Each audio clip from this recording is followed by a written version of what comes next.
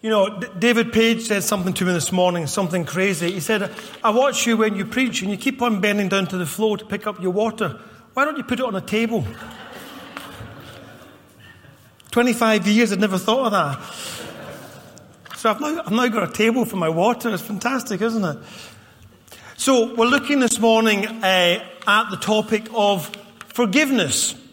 And if you haven't been coming along recently, we've been looking at different themes to help us as a church community be church together. It's under the trendy modern thing of #WeAreChurch. I don't do hashtags, but I know it's trendy and modern. And we've been looking at all different themes over the weeks. And this morning we're looking at the idea of forgiveness and how forgiveness will help us be church together. And I need to start off, to be honest, by asking you lot for forgiveness. You see, I've not really prepared my sermon as I'd like to have prepared it because I was playing golf yesterday. It took up an awful lot of time. So can I have your forgiveness for that? No. Well, I tell you what, how about if I add a bit more onto it? You know, Bethany was having her How to Life event, and we had 4 Americans staying with us on Wednesday, Thursday, Friday, and Saturday, and I had to help look after them. Does that warrant forgiveness? A bit. Okay. Last case. As you may know, we've had a baby living with us for a couple of months. She's now 5 months old, and I've not slept for weeks. I'm shattered. You know, does that warrant your forgiveness? Yeah. Stella needs it as well. Yeah, Stella needs it as well. You see, it's interesting, you know, when it comes to forgiveness. You know, I'm asking the question, do I deserve it? And when I'm out playing golf, and that's my own fault, isn't it? I don't deserve forgiveness, do I? But when I'm doing something for others, maybe I do. And we tend to work out forgiveness based on a merit situation. But I came across this really wise, humble, and good-looking man who once said these words. He said, forgiveness is not based on whether it's deserved. You've got good eyesight, Mary, have you? You've got good... I think the man was called Rob Milton. He said that. There's profound words. But it's really, really important that we grasp that concept. Forgiveness is not based on whether it's deserved. And that is great news. That is great news, that forgiveness is not based on whether it's deserved. So we're going to look at forgiveness this morning, and I'm going to look at it 2 ways. I'm going to, give you the carrot, and I'm going to give you the stick. So we'll start off with the stick. It seems better to start off beating you and then give you a carrot afterwards. I think that's the best way of doing it. So if I was to summarize our reading this morning, so wonderfully revealed to us in that sketch, which, to be honest, it was going to be done by our youth who spent all last week practicing it and then bottled it this morning. And so the older youth, if I can call Hannah youth, stepped up. And they stepped up with about 3 minutes notice. So, it wasn't all that bad for 3 minutes notice. But if I could summarize, the teaching of that sketch this morning, it would be, the summary of Jesus' teaching would be, you better forgive, you ungrateful wretches. Otherwise you'll be in trouble. It's quite harsh, that, isn't it? It's quite harsh but that is a kind of fair summary of that sketch. Jesus is saying to his followers, Peter asks him the question. We don't see that in the sketch, but in the reading, if you turn to it yourself, you'll see that Peter says to Jesus, how many times should I forgive somebody? 7 times? I think Peter thought he was doing well with that statement. 7 times? And Jesus basically says to him, Peter, you have to carry on forgiving somebody forever. What? And he goes on to tell the story. So let me give you the stick a little bit here when it comes to why we need to look at forgiving. And the main thing we have to look at, the reason we have to consider why we need to forgive, is when we reflect, we're told us in the Bible, about how much God has forgiven us. We touched a bit on this, actually, just on Wednesday night at Discipleship Group. So for those of you at Discipleship, you'll go, I know about this, Rob. This is boring. But anyway, for everybody else, we're told in Romans chapter 6 and verse 23 that the wages of sin is death, but the gift of God is eternal life through Jesus Christ. And that word wages can be translated the consequences of sin is death, or what sin earns is death, or the result of sin is death. But we're also told in John chapter 3 and verse 16, for God so loved you guys. It says the world, but we'll make it Christchurch Southport. For God so loved you that he gave his only son, Jesus Christ. You know, I need to stop paraphrasing and just say it. For God so loved the world that he gave his only begotten son, that whosoever believes in what he has done shall not die, but will live forever. And what we get when we put these verses together, we get a wonderful love story. We get a love story of the fact that the consequences of sin is death. And we know that none of us is perfect. We're also told that in Romans 3 and 23. For all have sinned and fallen short of the glory of God. All have sinned and fallen short of God's standard. We do not reach perfection. We do not reach the standards required to have a relationship with God now and for eternity.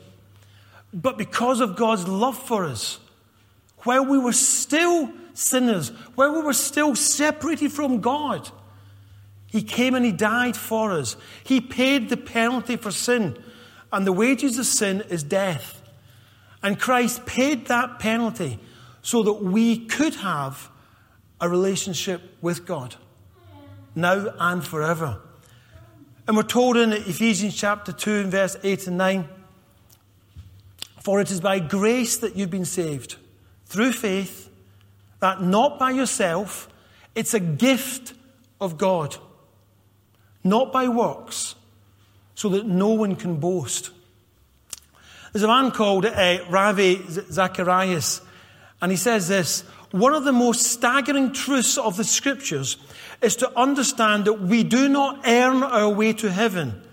Work has a place, but as a demonstration of having received God's forgiveness, not as a badge of merit of having earned it. So we do not earn God's forgiveness, we receive it. And as a response to receiving God's forgiveness, we live out lives which contain good works. But the Bible is clear that we cannot be good enough to earn a relationship with God. It's a gift. And this morning, God says to each one of us, step into this gift. Step in. We call it faith. Take a step of faith. Walk in to this relationship with God. Accept God's forgiveness and see what happens when you begin a relationship with God. That is the forgiveness that God offers to us now and forever. And it's a wonderful situation. Last Sunday we sang a song and it said, the cross has spoken. I am forgiven. Forgiveness is free, but it costs a lot. Forgiveness is offered to all of us by God free of charge, but it cost him his life. And in the Lord's Prayer, we get this saying. It says, forgive us our sins as we forgive those who sin against us. And lead us not into temptation. And it's the only part of the Lord's Prayer that contains a condition. That we are encouraged to forgive, as we realize that God has forgiven us. So I want to be clear here this morning that each of us has a decision to make. You either accept God's forgiveness or you reject it. And if you say, well, I'm not rejecting it, if you're not accepting it, the default position, unfortunately, is rejection. That can change at any point in time. At any point in time in the future, you can choose to accept God's forgiveness. But there's consequences on all of us of the decision we make with regards to God's forgiveness. If we choose to accept God's forgiveness, we enter into the opportunity that Jesus talks about in John chapter 10, one of the Gospels.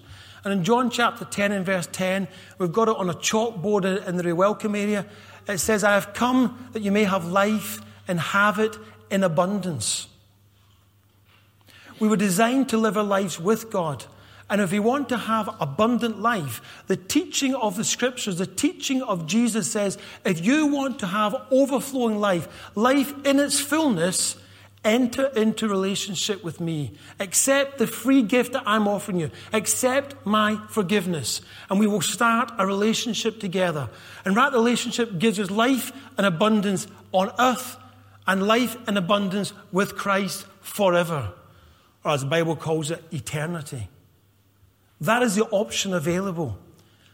And if you choose to say, I am not doing that, I am not accepting God's forgiveness, I'm going to go my way, I'm going to try and earn it or do whatever I want, you are choosing to reject that relationship with God now and forever.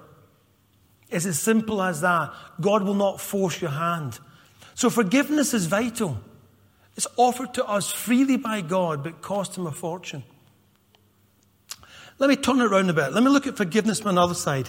Let me look at forgiveness with regards to how we can and should forgive others. David mentioned in his sermon last week, Colossians 3 verse 12. You remember mentioning that, won't you, David? Yeah? And Colossians 3 verse 12 says this, forgive as Christ has forgiven you. So if you are a Christian this morning, you are commanded to forgive. It's not an option. It's not a choice. It's not a lifestyle situation. It is a command from the Bible, from Jesus, that we are commanded to forgive as Christ has forgiven us. And we're commanded in the Lord's Prayer as well, from the words of Jesus. But let me turn it on its head and give you the carrot. You know, why should you forgive? What's the benefit of forgiving people? Why should I go down that line? I don't want to, so why should I? Well, forgiveness does a couple of things. Forgiveness, number one, protects your heart. Forgiveness is not primarily about the other person. You can forgive somebody and they may never know that you've forgiven them. They may never know that they've even ever upset you. You know, you may not have the right to forgive them, or they may not have done anything wrong. It doesn't matter. You know, it's not primarily about them. It's about you. In this parable that we read at the end of it, it says that the ungrateful servant was turned over and was tormented or tortured. Either word in English, you know, is similar, but the Greek word means spiritual turmoil. They were turned over and it affected who they were. It affected their spirit. It upset them. It caused them problems. And we know that. We know the consequences of unforgiveness. We see it in our society. It's a natural product. Unforgiveness leads to bitterness. It leads to anger. It leads to revenge. It leads to a spoiled life. It leads to a corrupted life. So forgiving others protects your heart. We're told in the Bible that the fruit of the Spirit is love, joy, peace, patience, long-suffering, self-control, kindness, goodness. You don't get these things with a heart that's filled with bitterness and unforgiveness. Hence the reason that we are commanded to forgive. Forgiveness protects your heart. And we see the consequences of not forgiving. I was speaking to June Poole, who used to be part of this church. She moved away about 2 months ago. And over a year ago, I was chatting to her about this subject. And she was talking to me and saying, you know, I cannot forgive my sister. And she's given me the authority to tell you this story. In fact, she wrote it out to me, about 4 pages worth of the whole story. She wrote it out for me to tell, but I'm not going to spend half an hour telling you the whole story. I'll give you the summary. She could not forgive her sister, and for decades, she was not in speaking terms with her sister. And it got to the point in that relationship that they couldn't even remember the exact reasons why they weren't speaking. It was so long ago, but they knew they weren't liking each other and weren't speaking. And we had a chat over a year ago, and she decided that she needed to forgive, whether her sister deserved it or not. And probably at that time, June felt she didn't. But she decided to forgive and opened up dialogue. And about 6 months later, she came to me again and said, Robert, you will not believe the transformation in my life. Myself and my sister are so close, I cannot understand it. Surprise, surprise, there was miscommunication. Surprise, surprise, it wasn't all one-sided. Surprise, surprise, the other person didn't fully understand what was happening in the other person's life. But with the attitude of forgiveness, relationship has been restored. And she came to me and said, I cannot express to you the transformation that this has caused in my life. It is wonderful. It is amazing. It is gobsmacking. Because she made an action of will. Forgiveness is not about feelings. It's a choice of will. And she chose to forgive. I was chatting after the first service to a few people who mentioned Lynn Connolly, who is so happens to be a Christian. I don't think that's vitally important, but she is a Christian in Liverpool whose son was killed, was stabbed as he got out of a car. And she chose to form a prison ministry, to go into the prisons and to show God's love to these people who are in prison for murder and for stabbings. And she was told by prisoners that you have saved so many lives. She said, because I was going to go out and get revenge for what happened to me. And through her ability to forgive the person who murdered her son, she is doing wonderful things because of that. So forgiveness is about protecting your heart. I want to give you a quote from Agnes Sanford. That's not our Agnes, although I'd imagine our Agnes would think the same thing. You're thinking it's not Sanford, is it? No. It says this: as we practice the work of forgiveness, we discover more and more that forgiveness and healing are one. As we practice the work of forgiveness, we discover more and more that forgiveness and healing are one. If you want to be a whole person, if you want to be a person that can move on in your life, that not get stuck in the past, be stuck in Groundhog Day, unable to move out of previous events, then we need to learn forgiveness. It is a command. And it's a command for lots of reasons. It's a command because it's the best thing for us to do in order to live life in abundance. But let me give you another angle on it. Forgiveness also protects and allows our relationship with God to grow. Your relationship with God cannot grow if you harbor or keep unforgiveness in your heart. You are rebelling against the command of God. God commands you to forgive. And if you say, stuff you, God, I'm not forgiving, you can understand how that causes relationship problems with God. In fact, it's even worse than that.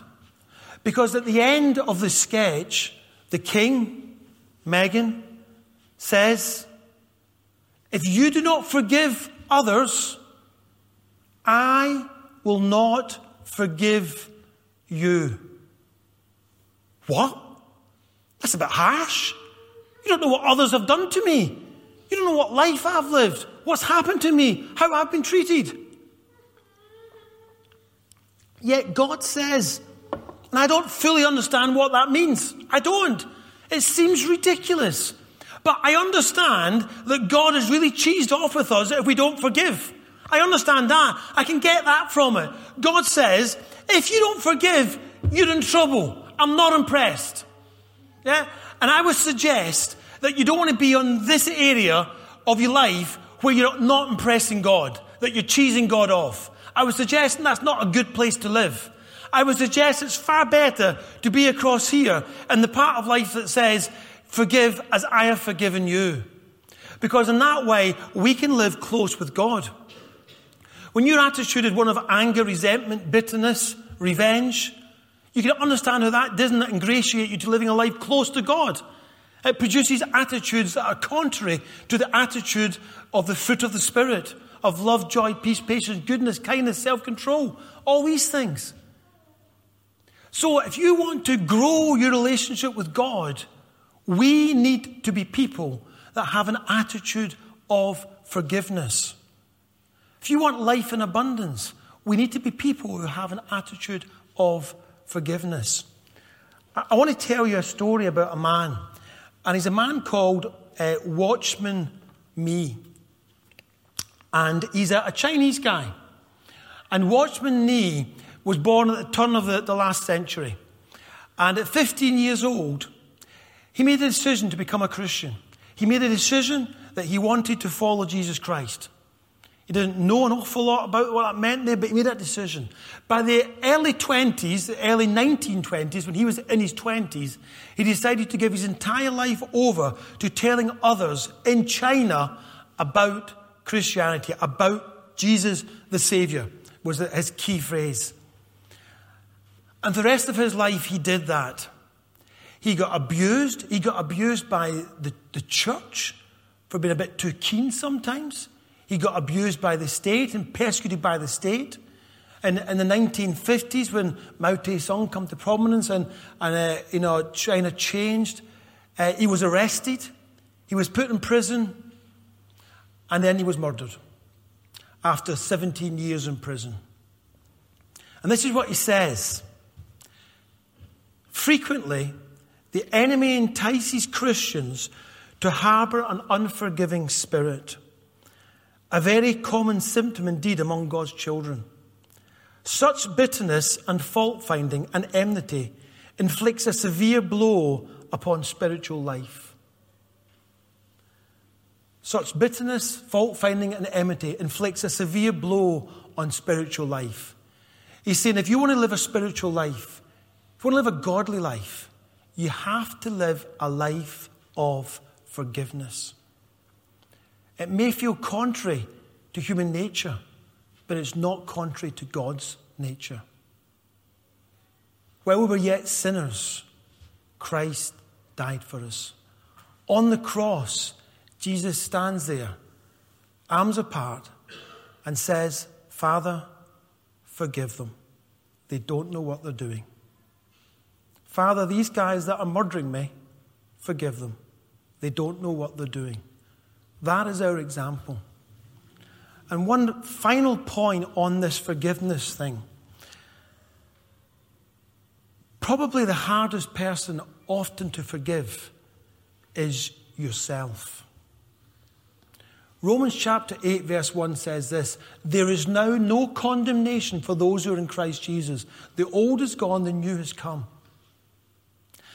My dad used to say, God has taken our sins and thrown them in a pond and put up a sign saying no fishing. We sang a song in the first service that said, as far as the east is from the west, that's how far you have removed my transgressions from me. And all these points I'm making here is to say, God doesn't hold your transgressions against you when you've come to him and asked for forgiveness. He says, listen, my son died for you. Your sins are no longer an issue to me because you've accepted what Jesus did. So if they're no longer an issue to God, do not make them an issue for you. Now, understand, I'm not encouraging anybody to go on sinning. That's in rebellion to God. I'm saying you deal with it and you move on with your life. We do not live a life captured to the past, to the sins of the past, to the wrongdoing we've all stuffed up in the past. We say, I'm sorry, God, and we move on. I know your death is taking care of that. I am not going to live captured, trapped in that past. And for our church community, Our vision, one of the parts, is making community and reaching out to those around us. We need to be a church which examples and exemplifies forgiveness. In the bulletin, I put a quote by a lady called Patricia Ennis. And she says, "The choice to withhold forgiveness slowly but effectively destroys family unity." And I would suggest that we don't want to be a family that is slowly destroying our unity. We want to be a family that's doing the opposite of that. And a key component is that we forgive each other. We don't judge each other. We don't know why they've done what they've done, the lives they're living, the problems they've got. We don't have to in order to forgive. We just forgive. We have that attitude because that attitude is countercultural and will draw people in to look more at what this means to be living as family and living as God wants us to live. And I want to encourage us this morning. I want to encourage you to do two things today. I want to encourage you, if you have never ever in your life so far received for yourself God's forgiveness, there is an opportunity for you this morning to begin an abundant life, to begin life with Jesus Christ. You don't know what that entails. Because the Maltese song said that the walk of 1,000 miles begins with a single step. But you have to start taking that step in order to develop that relationship. And it's a gift offered to you at no cost to yourself, at tremendous cost for God. And he says this morning, accept my forgiveness and start a relationship with me. And if you're somebody who's done that, I want to challenge you this morning about how we are living that out. Are we people that characterize forgiveness so that we can be the salt and the light and the ambassadors that God calls us to be? That people look at you and look at me and see people that are filled with forgiveness, because that is transforming. I'm going to ask the music team. Can do that, Simon? Yeah. I'm going to ask the music team to come back up, and I'm going to ask the prayer team to go across to this side. So there's going to be 4 or 5 people across here, maybe 5 or 6. You'll know because they're moving now across there. And if you want prayer for anything this morning, if there's anything that's been said that's on your mind that you want praying about, something to do with what I've said or something completely different.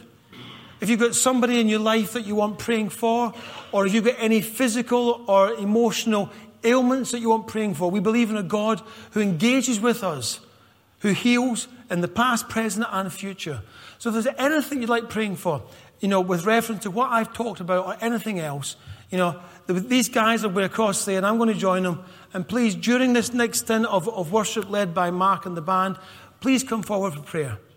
Let me just pray before we move into worship. Father, I thank you this morning that you don't judge us based on what we deserve, but you judge us based on grace, based on love, based on compassion.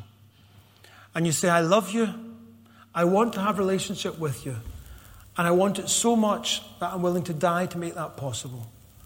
Lord, I pray that we can allow that thought to sink into our hearts and minds and souls this morning, and that we may live our lives out of that joy and out of that base, that we are secure in you because of your love for us.